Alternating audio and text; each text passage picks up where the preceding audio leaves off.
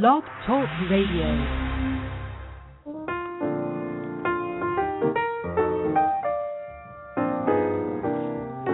Hello, and welcome to Small Business Digest Radio. My name is Donald Mazzella, and I am Editorial Director of Small Business Digest. Each hour here at Small Business Digest Radio, we hope to bring you information, strategies, and suggestions to help small business managers increase profits, add sales, better manage cash flow, improve employee management, and streamline operations. We have an unusual lineup today. It includes Mike Levecki, who has a unique approach to sales that we should all hear about. Michael Mahoney is here to tell us about how to best use health savings accounts. Mark Gilbreath put his money where his ideas were in creating Liquid Space, a unique virtual office approach. And finally, Jack Bronstein is a founder of Flint and Tinder. And don't you just love that name? A domestic apparel manufacturer with a unique product and a clever way of financing its introductions. We will tell you more later. But first, Mike Levecki stopped by the studio today, and I couldn't. Thomas Levecki, I always do that. I'm sorry, Tom. Okay, Don. But anyway, we just heard him on another program, and I couldn't resist having him on this program. Mike, tell us about the X Factor selling system. Absolutely, Don. The X Factor selling system is perfect for small business owners for the simple fact that we're in hard times right now. And right now people have a chance to cut costs, which they probably have done over the years. But now the next challenge is to increase sales. And that's what the X Factor does, show you how to increase sales by better understanding your customers. Well, yes, but I'll go into a little bit more detail. You said earlier about the 4 Ps. Yeah, the 4 Ps are what motivates all of us. And they're identified as people, which are people that are people-centric. They are into relationships, recognition, and they can really connect one-on-one with people. Then there's process. Some people like things easier or done a certain way, and that's what motivates them. Another one is product, which is simply brand loyalty for a certain product or brand, very simple. And the last is price. Those are people that tend to be more financially motivated. And people think in small business, if price was the leader, then if you had the lowest price, you would have 100% market share. But that's never the case. So it's not always about price. So you identify whatever the 4 Ps are, identify the X Factor by utilizing those 4 Ps, and then close for the business. Well, a small business, by definition, is closer to the customer than a large corporation, despite many millions of dollars of efforts. How does your system help a small business leader? It's even more critical for small businesses to adapt the X Factor selling system for the simple fact that they are working directly one-on-one with the customer, or they're employing family members, friends, and so forth. So it's not just critical for them, but critical for the people that they support. So the fact that they deal directly with the client, they need to identify what's motivated for that client and then close for the business. Because if clients are looking for elsewhere where you can't compete on price because you're a small business, you need to find out what their X Factor is to motivate them to not only secure that business, but to grow their business with that particular client. Well, for instance, I much prefer my local druggist to the CVS, and it's solely based on customer service. But how do you instill it into a small business leader, instilling it into their employees? So first you need to have, again, I wish everybody took the X Factor selling system, or at the very least read the book, for the simple fact that whether it's a frontline person answering the phones all the way up to the CEO, there needs to be a culture that wins and a culture that is customer-centric. The second part of the equation is they need to be able to execute on that plan. It's great to have a plan in place, but you need to execute on that plan. So once you identify what the culture of your team is and your mission, execute on that plan, and you'll win 9 out of 10 times. Well, when you say the culture of your team, what do you mean by that? Well, for example, the mission at the X Factor selling system is to inspire greatness. So we have that bucket. Does this inspire greatness? Yes. If it doesn't, it's just not addressed and it's not involved with our team.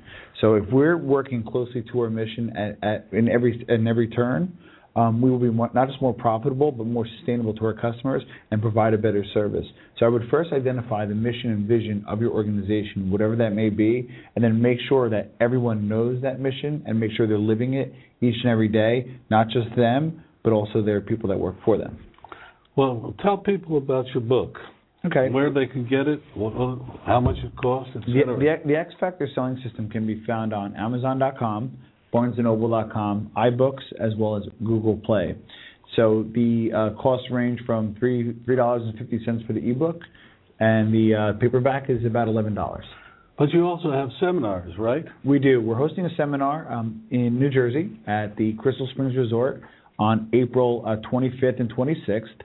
And they can find out more information at the salesexpertusa.com, which is our website, or they can follow me on Twitter at the Sales Expert, and they're welcome to come to Crystal Springs to the event.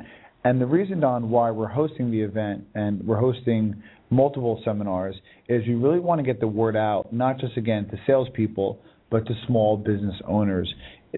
Small business in this country is dwindling as we speak. And we believe that we have not just a secret sauce, but the inspiration as well as the ability to execute to help people reach their goals and, again, to inspire greatness. Well, you went from a big company to a small company, to your own company. Correct. Tell us about the transition. Huge transition. So no longer have people making photocopies for me. No longer have reimbursement for my car. I lose all the accoutrement, if you will, of big business. So you really get humbled quickly. And I learned more in the last 8 weeks than owning my own business than getting my MBA and undergraduate in business over 9 years. So, well, you know, I always like the story of a man who was CFO of a major corporation, then started his own business.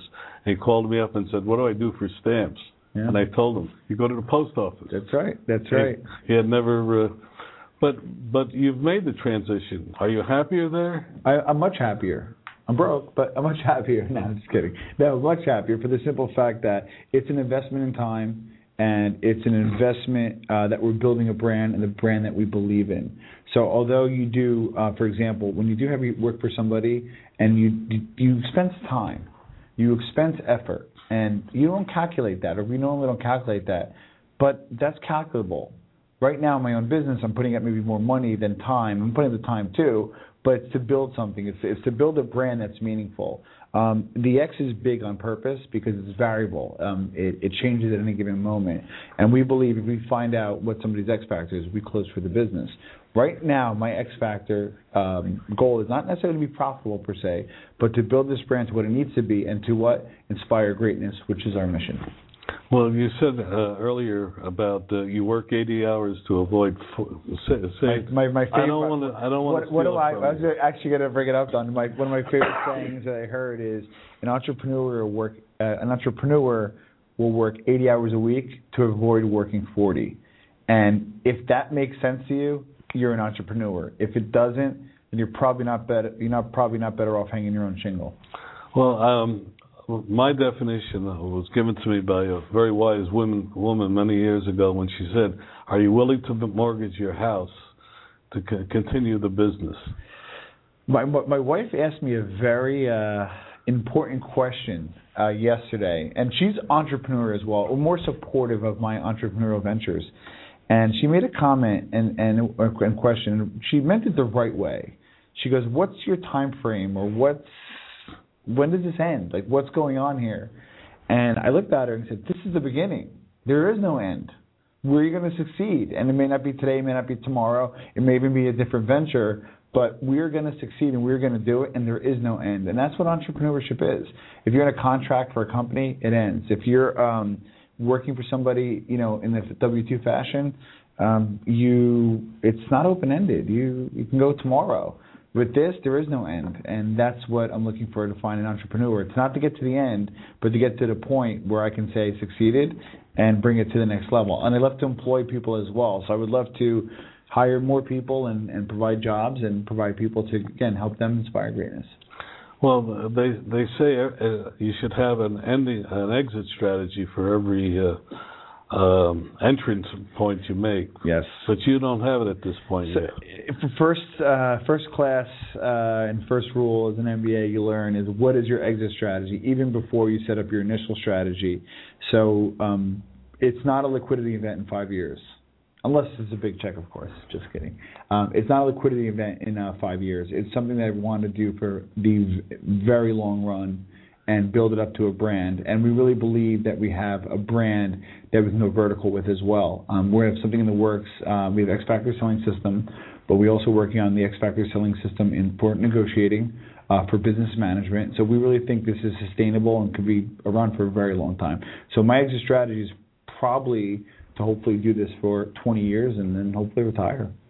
Well, see, now that's very interesting. You have the next steps, at least in your mind, planned out. Yes. That's always, when we talk with small businesses, we ask them, well, what's next? And they look at you with a blank face. Well, initially, I wanted to grow, vertically in a sense where I said, okay, great, what can we do with this franchise? And we are offering seminars, and we do again have one on the 25th and 26th at Crystal Springs in Sparta, and we're really excited. Sparta, New Jersey. So we're really excited about that. But we're really thinking also bigger picture, where we really believe the X Factor could be applied to anything. This book right here has about 15 stories in it that really have nothing to do with sales, but they're parables that can be used for business. And I had somebody yesterday, I was at a wedding, and somebody said to me, well, sell me on buying your book. Why should I buy your book? And I said, well, where are you at right now? And they kind of shared. And I said, where would you like to be? Here. And I said, is here great? They said, yes. I said, well, I can't bring you there myself, but we really believe we can inspire you to get there. So the worst case scenario, don't buy my book, but invest in my book. The $10, and we really believe we can help you to inspire to achieve that greatness. Well, it's interesting. There's a lot of people out there that have books in which they, quote, inspire people, but you're saying to invest, and essentially to invest in themselves, if I hear you right. Yes, and right now, the sales training industry is a $20 billion industry. The self-help is $29 billion industry. I'll save you a whole bunch of money. Spend $10, spend a little bit of time, and we'll help you to achieve greatness. Well, tell us a little bit more. You worked for Shearing Plow? For 15 years, prior to them getting purchased by Merck. So I've been with them for 15 years, had a great run there. I worked in different capacities, including marketing, sales, as well as clinical research. So I had a few different opportunities there. And then I went on to the aesthetic field, where I sold, the version of Botox that I represented. And I'll give you an example. The area that I worked in had a 50% market share, 50, versus the nation had a 15% market share, 15. So I've always succeeded well individually, and that's when I became a strong sales leader. The reason being is because I wanted to share my success with others. Then when I started noticing I was bringing good reps to great, that's when I knew I had something, and that's what spawned the X Factor selling system. Well, let's talk about how do you share, how do you lead people? What do you think are the key attributes you feel in leading people? Well, two parts. The first is, and we talked about the 4 Ps earlier, identify what the 4 Ps are. And there was one gentleman, and call him John, let's say, who came to me and said, I am financially centric. I am financially motivated. So he was making, for the sake of argument, $70,000 a year. So I came to him and said, what's most important to you? And he goes, well, I want to make more money.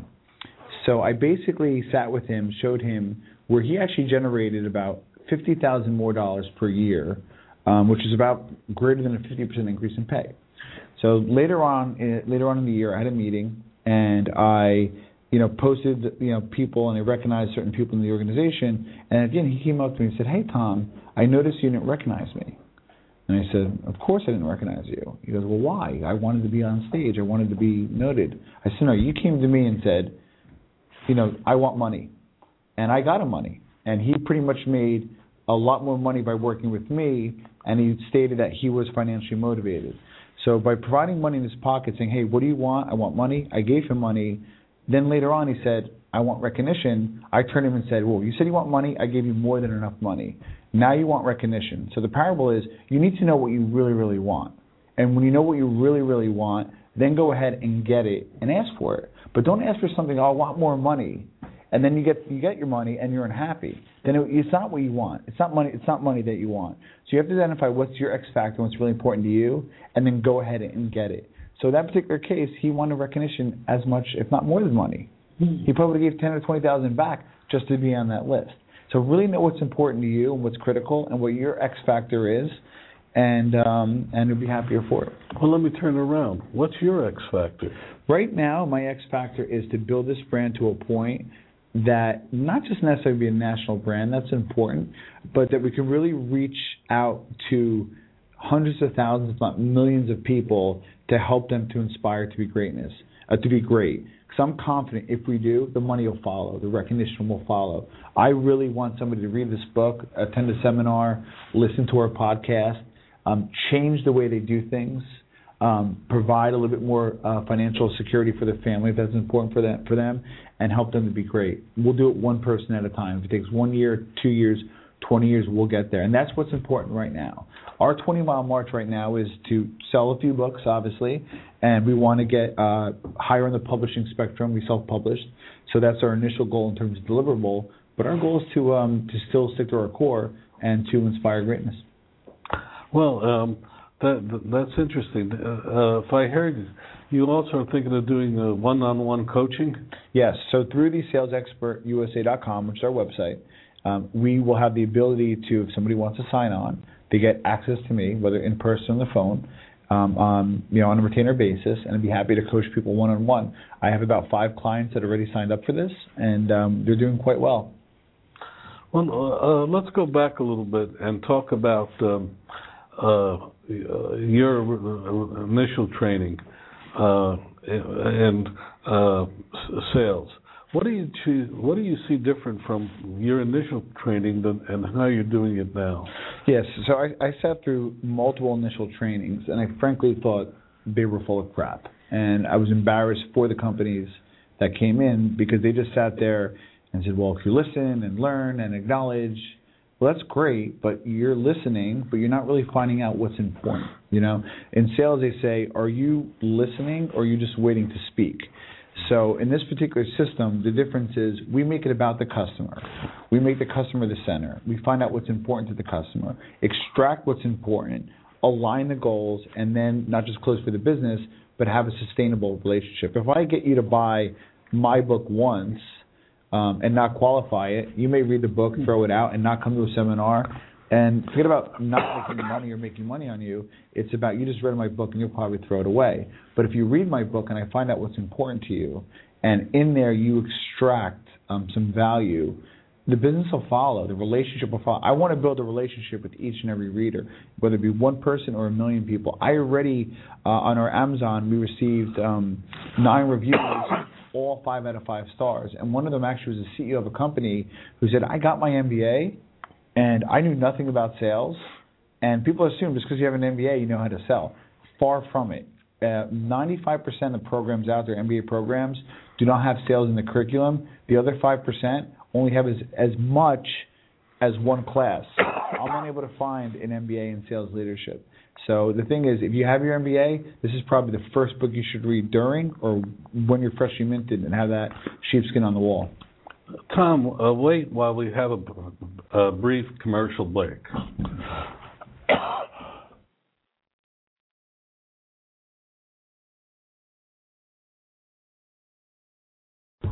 Many small businesses purchase supplies, equipment, other needs through local stores. To save money on many of these purchases, consider Deem.com.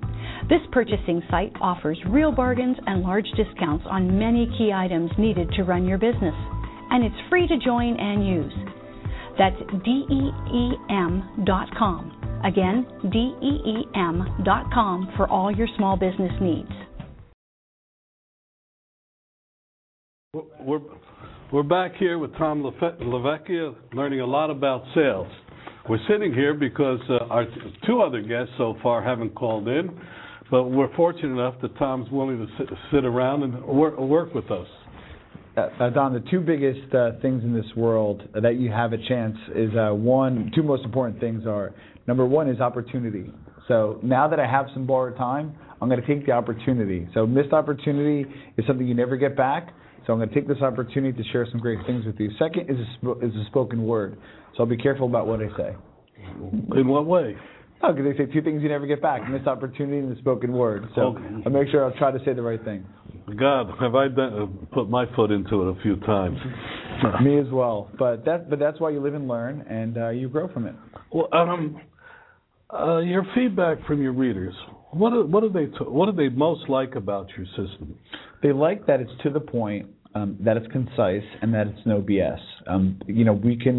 We could have made this 300 pages and thrown a lot of stuff that was frankly filler, but we believe we wrote it to where we wrote it, and we're at a point where we believe you can read it in one, if not two sittings, and literally step up your game. And the nice thing about it, and this is part of the intent, you always want a little bit more. So the only feedback we've been getting is it's just not enough. And that was by design, because we want people to come to the seminars so they can practice the system in a safe environment and then bring it out into the field and start making some good money. Well, what takeaways do you want people to get from your book? 3. The first is understand what motivates people and determines how they act and what they do. The way to get there is a simple fact that people are motivated by one of the 4 Ps, which we talked about: people, product, process, and price. Lastly, when you find somebody's X factor, you can work to partner with them and gain alignment and forge a long, sustainable relationship.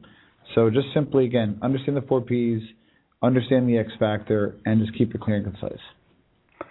Well, you helped me a great deal because you've filled out the space and the time.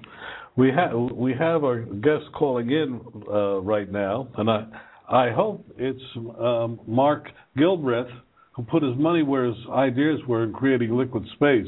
And I'd like you to stay because he's got a very interesting approach. Is it Mark on? Is that you, Mark? Yes, it is, sir. Sorry to be delayed.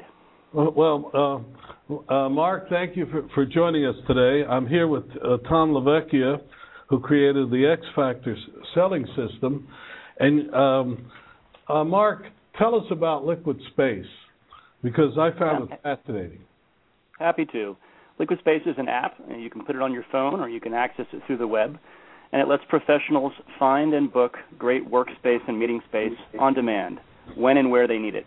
And it stands as a pretty stark contrast to the conventional real estate model for workplace, which has been the last 100 years, signing a lease for 3 or 5 or 7 or 10 years. Well, when you say get space, you can get it by the hour, by the week, by the day. How does it work? Truly by the hour, or even down to the minute. And the inspiration behind this was the recognition that people were leaving work to get work done. Or said another way, they were able to decouple themselves from that desk and that server because we now had mobile computing devices, iPhones, iPads, notebook computers. We had ubiquitous Wi-Fi. We had a broad range of services and information available on the web. So it was no longer necessary for me to sit at a desk or in a cube farm for my 40-hour work week. I could get work done elsewhere. And so people did. With Liquid Space, what we've jumped on is the opportunity and the need to present those individuals, those professionals who are working on the go, with the ability to find high-performance work environments when and where they need to. So that Skype phone call that might have been done in the front seat of your car, or that important business interaction that you might be trying to have at a Starbucks, can actually be carried to a more appropriate environment that matches the task at hand, but where you're using that space for, as you said, minutes or an hour perhaps, rather than having to make a long-term commitment. Yeah, the reason I really glommed onto it was the fact that the space the pictures look really unusual. They're not your standard boxes. Am I correct on that?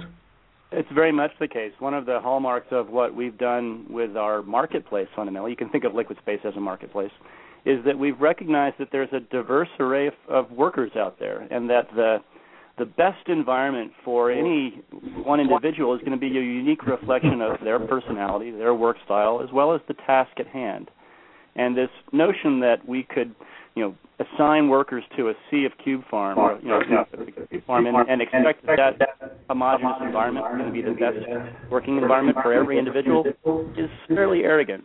So what we've done is actually built a diverse array of space types into our marketplace, ranging from progressive, edgy, bohemian environments to button-down professional environments. And we've done so by partnering with everyone from hotel giants like Marriott to individual office owners to co-working spaces to library operators, and we bring that entire ecology to bear and make it all available to an individual through their phone. Well, the reason I asked Tom to stay is because the nice thing about this program is that I'm seeing a lot of innovation. I get a lot of innovation across my desk, and quite frankly, I thought your idea was one of the most innovative ones I've come across. And Tom's, my question to you is, when you market your office, how do you do it? How do you reach people? Sure, and there's actually sort of two sides to that dynamic. I mean, Liquid Space operates fundamentally as a two-sided marketplace, and we have two constituents that we serve. On one side, it's the real estate owner or operator who has workspace and oftentimes excess workspace that they're looking to put to work. They're looking to drive the utilization of that asset. On the other side of the marketplace is that mobile professional who's looking for a great space to work. And so we have to maintain and drive effective marketing and engagement programs on both sides of that.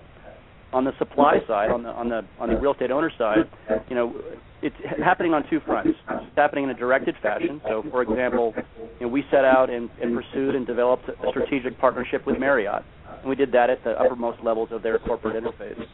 We've also, though, and this is quite interesting, we've also created an open front door on our platform. So any real estate owner, it could be a hotel operator, it could be an attorney with an excess conference room, it could be a serviced office operator. They can all come to liquidspace.com and click on the button that says Share Your Space. And through that interface, they can just self-load themselves into this marketplace. And today, with our market growing at over 10% per month, over 50% of the growth in workspace options is happening organically. Or said another way, it's real estate owners who are learning about Liquid Space through forums like this one today.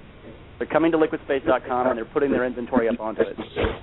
On the user side, on the professional side, the same two phenomena occur. We have both directed business development outreach work that we do to carry this story predominantly to large enterprises. And then we also allow any user to come to the site and simply become a member of Liquid Space and start accessing the workspace options that we have.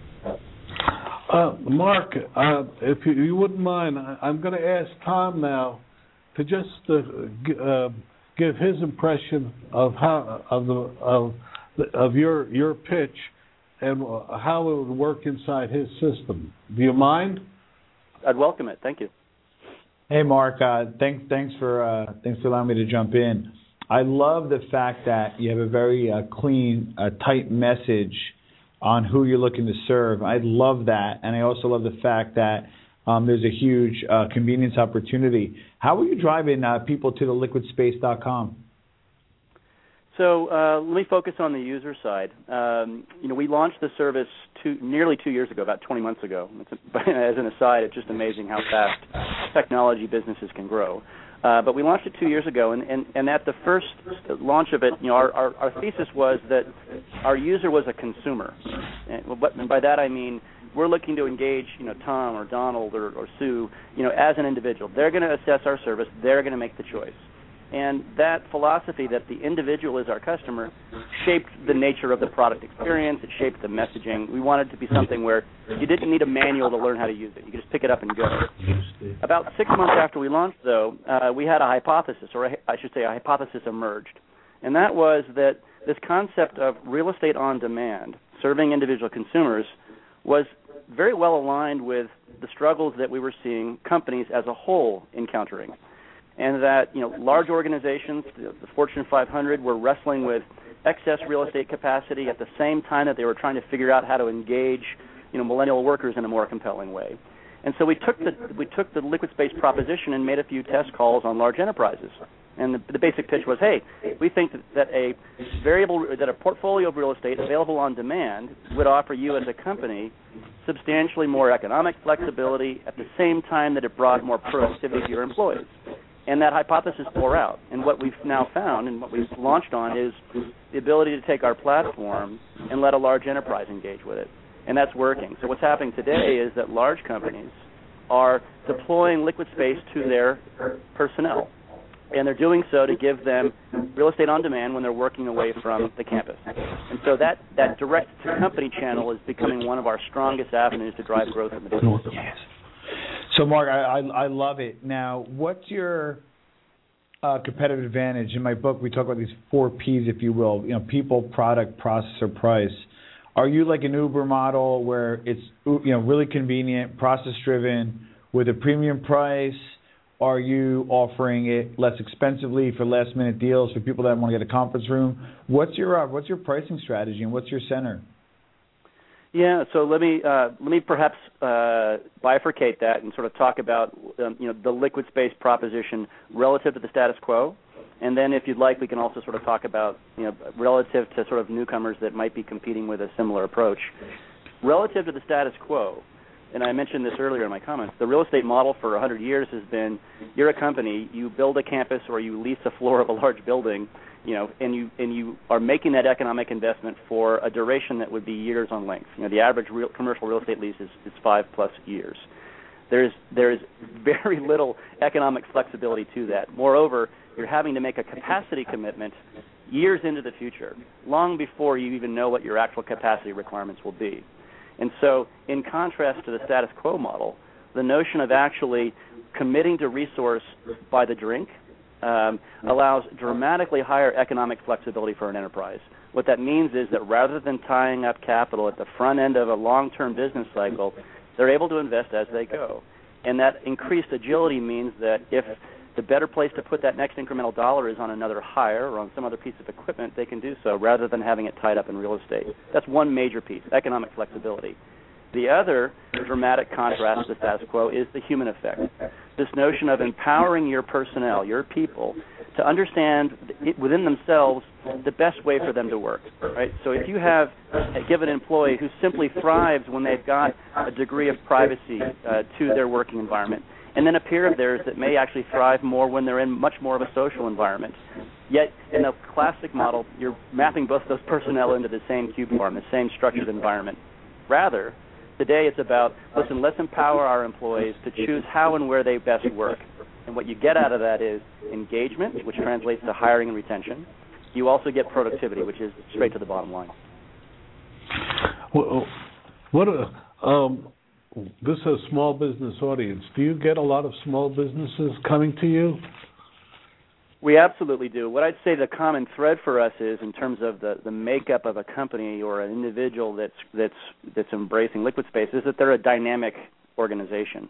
Now, that could be a Fortune 50 company whose dynamic is that they're trying to go through the wrenching change of rationalizing their real estate strategy. They may have ended up with 40, 50, 60% more physical real estate than they need. So for them, the dynamic is, how do I downsize and bring some rationality to my real estate approach?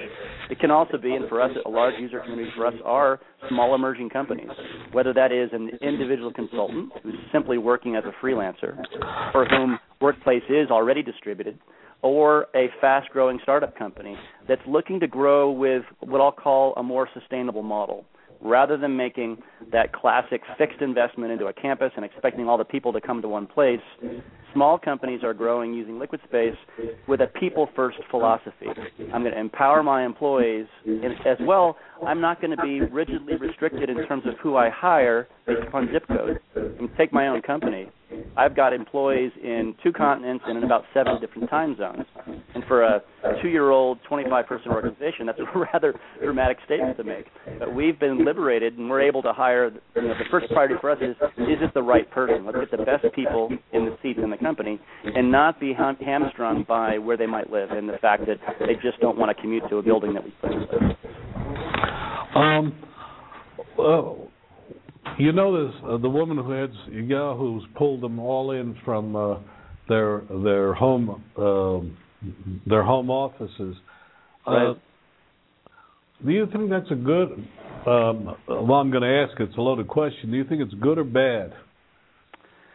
I think so. Yeah, Marissa Mayer, the CEO of Yahoo, for the listeners who didn't hear the news, about 6 weeks ago, I think it was, took a very controversial action in that she issued a mandate and did so through her HR department, stating that the company's, Yahoo's teleworking program was going to be turned off, that the employees who had been working from home some number of days per week were no longer going to be allowed to do so, and that they would have to come back into the office. And the stated purpose of that in the communique to the company was that the best work happens when people are together and they want to have them back in the office. And the press picked up on this and has really, to a large degree, shredded her in the public audience. It's been a rich debate, actually on both sides of the topic. I think it's been the wrong debate. I think Yahoo perhaps was in an unfortunate situation where they're under extreme stress. That that company has to shift to a new trajectory. They're simply not thriving at the moment. And so I think that, but the inappropriate debate that's happened in the press is sort of making it an either-or. It's either home-based work or at the office. And I think that the conversation that really should be had is recognizing that great work can happen everywhere. We certainly aren't, Liquid Space certainly isn't suggesting that the office should die. We just think it should be something where people go to it for the appropriate task at the appropriate time. And it's just unfortunate that Yahoo didn't have a workplace culture that was the draw, right? In a healthy organization, people will go where they need to at the appropriate time, whether that's massing with other colleagues in one place so they can be face-to-face at certain times, or whether it's carrying the work outside of that center office when conditions dictate it, whether that is meeting with a client, visiting a conference, or perhaps doing some productive work for an hour or two before you pick up a child from daycare. It's not a one-size-fits-all solution. And I think fundamentally Yahoo won't be successful trying to stuff this mobility genie back into a bottle. We've passed that era. Real estate has become consumerized. Individuals expect far more choice in how they do their work, and I think it's going to be a really challenging path for them to go backwards on that. Tell us, Mark. You're so fascinating. Tell us a little bit about your background. Well, it's not the background you would have expected would have brought you to a real estate company. I'll certainly share that. I'm a tech guy, electrical engineer out of college. In 1988, moved from the East Coast, where I'd gone to school, out to Silicon Valley.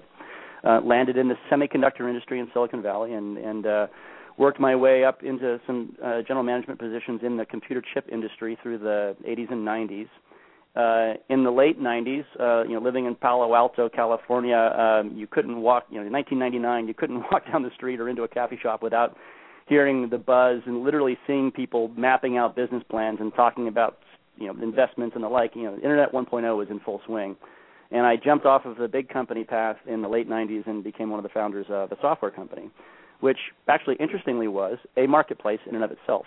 I won't go into the weeds on what the nature of the service was, but we built a marketplace on the web, and was the CEO of that company for 4 years, and then took a little hiatus in the early 2000s, and my mind drifted to this topic of real estate, because as the CEO of this prior software company, we'd raised over $16 million, and the biggest check I ever wrote as the CEO of that company was the 5-year lease for a building in Milpitas, California, at a time when I had 15 employees. And, when you're signing a check for a 5-year lease, you're having to think about what your organization is going to look like years from now. I couldn't predict it effectively 6 months from now, yet I was having to make a best guess 5 years. It was such an irrational action to have to make. And that experience, that sort of conundrum, had lived with me. And so mid-2000s, that sort of persistent sort of nag about, there's got to be a better model for real estate, collided with another sort of awakening sort of in my gut, and I'd say in my soul, which was the emerging topic of sustainability. I became a bit of a casual student of green buildings and of carbon footprint, and my eyes opened to the extraordinary footprint that the commercial real estate landscape has in terms of our planet and our carbon footprint. People don't understand that commercial buildings are 60+% of our carbon footprint. And you add to that the economic constraint they put on companies, and then you compound all of that with the observation that offices, in the model that we've had for the last 100 years, where a desk, a cube, an office is assigned to an individual employee, in that model today, across most industries, the actual utilization of that assigned office or desk is only 35% of the workday. So here we have this incredibly expensive asset with a massive carbon footprint, and people aren't even using it more than a third of the time. And that just screamed opportunity to me. And I took a first run at fixing this. Engineers, technology people tend to say, let's take out the white sheet of paper and let's just redraw this, let's reconstitute this industry in a way that would be more logical. And the first pass I took at it was actually a physical building. I built a prototype LEED Gold certified building that had a whole flexible and scalable design notion to it. Raised floors, demountable walls, and a membership business model that would allow any customer to be able to essentially check into any type of space they wanted by the hour. And at this physical building, we called the business model, the membership model was called Liquid Space. This was in 2008. We opened this building in November of 2008, about 6 weeks after Lehman Brothers collapsed. And if anybody recalls, I'm sure we all do, the recession, this enormous debacle, it was real estate driven. And what I hadn't appreciated in that first go-around when I built a new building, what I hadn't appreciated was that the extraordinary extent to which we have unused existing capacity out there, meeting rooms sitting in hotels, whole floors of buildings sitting within corporate campuses, office centers and co-working spaces and libraries sitting underutilized. And so that project building that I constructed, we ended up selling the building because we were fighting against excess inventory in the market. But what emerged out of that, the aha that came out of it was, wow, even though it would be great to have LEED Gold buildings across the planet, the reality is the opportunity today is to go and harvest all of that existing inventory. And Liquid Space reemerged as a pure software company with the objective of connecting people to workspace on demand and giving all of those existing real estate owners a means of putting that existing inventory to work. Mark, we really appreciate it. Your time. Again, how can people reach you at Liquid Space? They sure can. So if anyone would like to reach out to me directly, they're welcome to. Mark at liquidspace.com. You can go to our website to check out the service. It's www.liquidspace.com. And from there, you can find and book space either through the web, or you can click to a link and download our mobile apps for iPhone and Android. And it's been a great pleasure. Thank you so much for letting me be on your show. Yeah. Mark, thank you again. We'll be back after this brief message.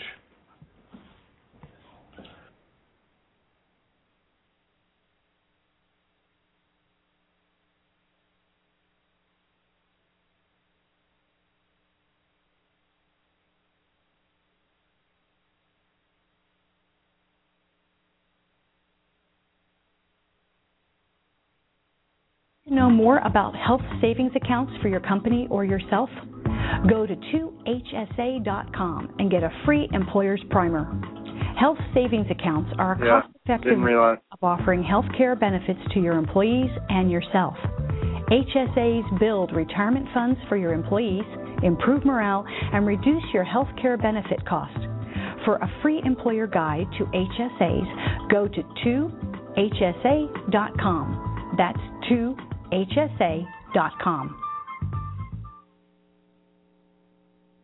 We're back live, and we've got a very interesting situation. We have Deanna Dunsmeyer on. Dunsmeyer? Yes. Am I pronouncing it right? And also we have Jack Bronstein. Jack, are you on? Jake, are you on? I am. Yeah. How are you? Well, I'm fine. We're having one of those fun days where the best laid plans of mice and men off go astray. But sure. I have with me here in the studio Thomas Lavecchia, who's written a book called The X Factor. He's written it with Deanna Dunsmeyer. Diana, are you on? Oh, okay. She'll call back in. Well, hopefully she'll call back in. Jake, you're the founder of Flint and Tinder, a domestic apparel maker with a unique product and a clever way of financing. Yeah. I'm sorry, go on. No. First off, Jake, tell us about your product, and then we'll talk about how you launched it. Okay, so Flint and Tinder is an American-based premium men's basics collection. So we're trying to make really high-quality men's apparel, and we're trying to do it 100% in America, which is increasingly a difficult task. And so one of the new products in the line that seems to have caught a bunch of attention is something that we're calling the 10-year hoodie. And what this sweatshirt means to say and represent is just that while we feel like the rest of the world has been fairly busy offshoring, outsourcing, and generally making things cheaper and faster and worse, this is a sweatshirt that we're going to design to last a lifetime. We're guaranteeing it for a decade, and if at any time over the course of that period it rips, tears, somehow comes apart at the seams, you can send it back to us, and we'll have it mended in the same factories where it was made, which is sort of a unique opportunity, and it's something that we could only do because we're making the product here, which is just opportunities that we always look to exploit. It's fascinating. I asked you onto the program because I thought that the hoodie looked terrific. But now tell us how you launched the product. Well, so initially we really started with men's underwear, and that's kind of our bread and butter. And we did it because we were looking at the marketplace, and nobody else was making men's underwear in America anymore except for American Apparel. So every other pair of underwear you might ever have worn in the last 20 years or so has come from China or Thailand or Indonesia. But before I really dug in with that, I put it on Kickstarter to see if anyone would care, if that was an idea worth pursuing. We were going to have to overhaul a factory to make it happen. And we put it on Kickstarter. It turned out it was the most successfully funded fashion Kickstarter of all time, times 4 at that point. We raised about $300,000, which was more than enough to bring the new equipment that was needed to really start making a high-volume premium product here. And so when we decided to test the waters beyond just underwear, we did the same thing again, where we turned to Kickstarter, and it's a website that lets you pre-sell product, essentially, but based on a video or a story that you put out, which is really powerful, I think, for especially a product like the hoodie, where what we're trying to do is send a message. So we made this video. We said, here's why the sweatshirt is important to us, and if people buy $50,000 worth of these sweatshirts, then we'll have the money to make them. If we don't hit that threshold, everybody gets their money back. The money's never actually come to us. And so far, we've sold about $900,000 worth of them. That's why I asked you on the program, Jake, because I thought that was extraordinary. For those listeners who are not familiar with Kickstarter, it's a way of financing a new product. We have with us Thomas Lavecchia, whose new book is The X Factor Selling, and also his co-writer Deanna Dunsmeyer, who's back online with us. And they started with a book, and if they had known about Kickstarter, they might have, because they could have offered the book. They could have offered the book as an incentive to get people to buy it. Tom's nodding his head.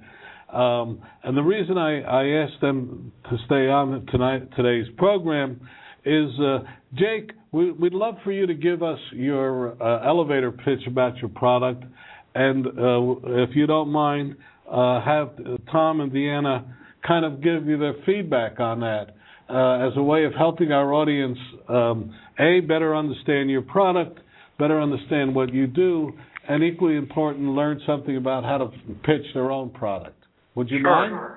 Yeah, no, absolutely. So the premise around the 10-year hoodie is that, well, starting in my lifetime, I think it really started with NAFTA, actually, when everything left America. And I think a lot of companies found that there were cheaper and faster ways to make products and in doing that make more money.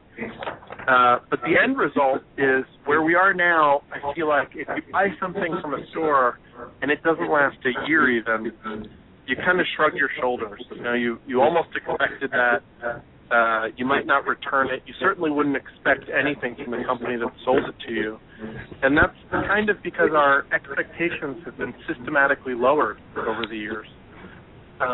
Whereas when my dad was young, he's in his 70s now, you would take anything back at any time. And people were really comfortable standing behind the things that they made and the way that they sold them, in a way where even if the receipt, said that they didn't owe you anything, they wanted to do right by you as a customer. And so that's what we're trying to do with this sweatshirt. So we started with just a simple standard sweatshirt, and we over-engineered it. We took all of the stress themes and put them together using, it's called safety seaming, basically. Instead of, it's hard to show you over the radio, but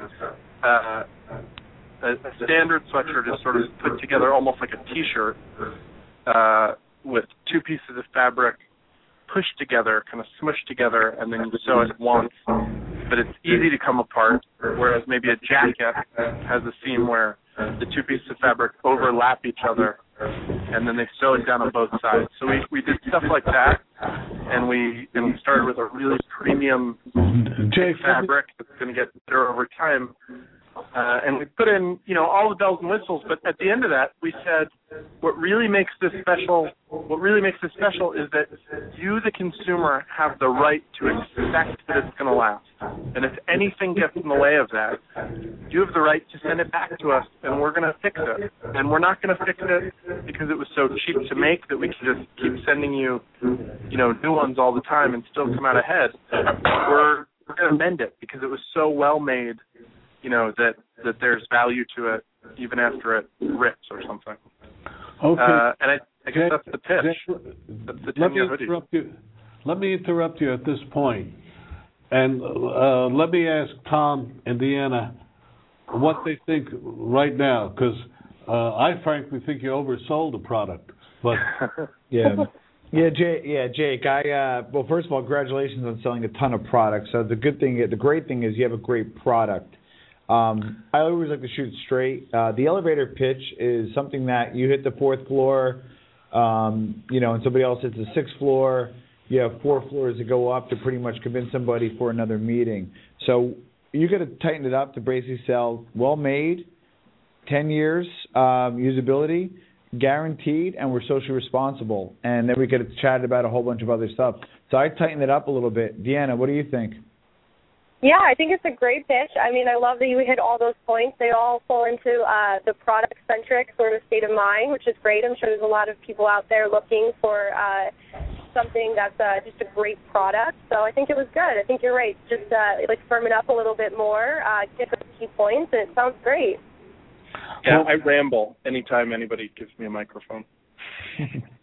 Well, you want a tip. What you do is you keep a clicker with a clicking pen. And what you do is when somebody asks you a question, you click it, and then you literally, just subconsciously in 5 seconds, click it again, and then you have to end the conversation 2 seconds after that. So if somebody asks me a question, I click, and then what I do is I subconsciously click it again, and then I tighten up the answer shortly thereafter. It allows you to really kind of tighten your message. Interesting. I like that. Thank you. Well, we like your product. How did you come by the name Flint and Timber? It's Flint and Tinder, like a Tinder box that you might have had in the old days. And what it was that initially I was talking to different VCs and investment bankers, this kind of person, about my desire to save the American cut and sew industry. And I kept saying I wanted to reignite it through better products and services. And somebody said back to me that the only way to reignite American manufacturing was going to be with a Flint and Tinder. And I thought, oh yeah, well that's a good name. It's a jerky answer, but it's a really good name. So we named the company that way. I love the name. Thank you. It's a name that you remember. But are you going to produce the hoodie? Yeah. Oh yeah. I mean, we've been in business for about a year. We've sold a couple $1 million worth of product, and we've built a pretty happy and satisfied customer base. And I think this sweatshirt has just been, another opportunity to bring new customers into that fold. So we certainly want to, make sure that we deliver on all promises around it, give people a great experience, and keep moving forward. Well, if our audience wanted to buy a hoodie, could they today? Could, yeah, sure. So they would go to Kickstarter.com, and you would put in the search bar 10-year hoodie. Or you could go to Flint and Tinder USA.com, and it'll shoot you over there to pick up the sweatshirt. Well, Jake, we want to, at this point, thank you for joining us. Yeah, thank you very much. And we look forward to success. We will follow up on future shows and let people know what's happening. All right, excellent. Thank you very much. No, thank you. And I want to, Deanna, I have a question for you. How was it working with Tom? Oh, it's great working with him. It's amazing. I absolutely love every day of work. He has this way of inspiring and motivating people that's just so great to watch. Boy, you paid her $5 for that, huh? That's right. Yeah. That's right. I do mean it. It's pretty great. Tom and you have helped me out of a very difficult program. I want to particularly thank the people in the control room for saving my butt again, as usual. So at this point, Tom, one more plug for your book, and tell them about the book signing. Yes, so the book is The X Factor Selling System, and it can be found on Amazon.com, as well as BarnesandNoble.com, etc. And we're having a book launch party where you can find Deanna and me at Teak on the Hudson, April 19th at 7 p.m., and we will be having a great time launching the book. We just signed on Mickey Ward is going to join us, along with other notable celebrities, and just go to thesalesexpertusa.com for more information. I thought you said Miss Italy was coming. Miss Italy was coming. She's going to be the correspondent, but more importantly, Deanna's going to be there, and she's a crust of X Factor. Okay. On behalf of Small Business Digest, I want to thank everybody for coming. Next week we have a very interesting program because we're going to talk about financing your small business in today's difficult world. For the rest of the people here in the studio, this is Don Mazzella saying thank you and goodbye.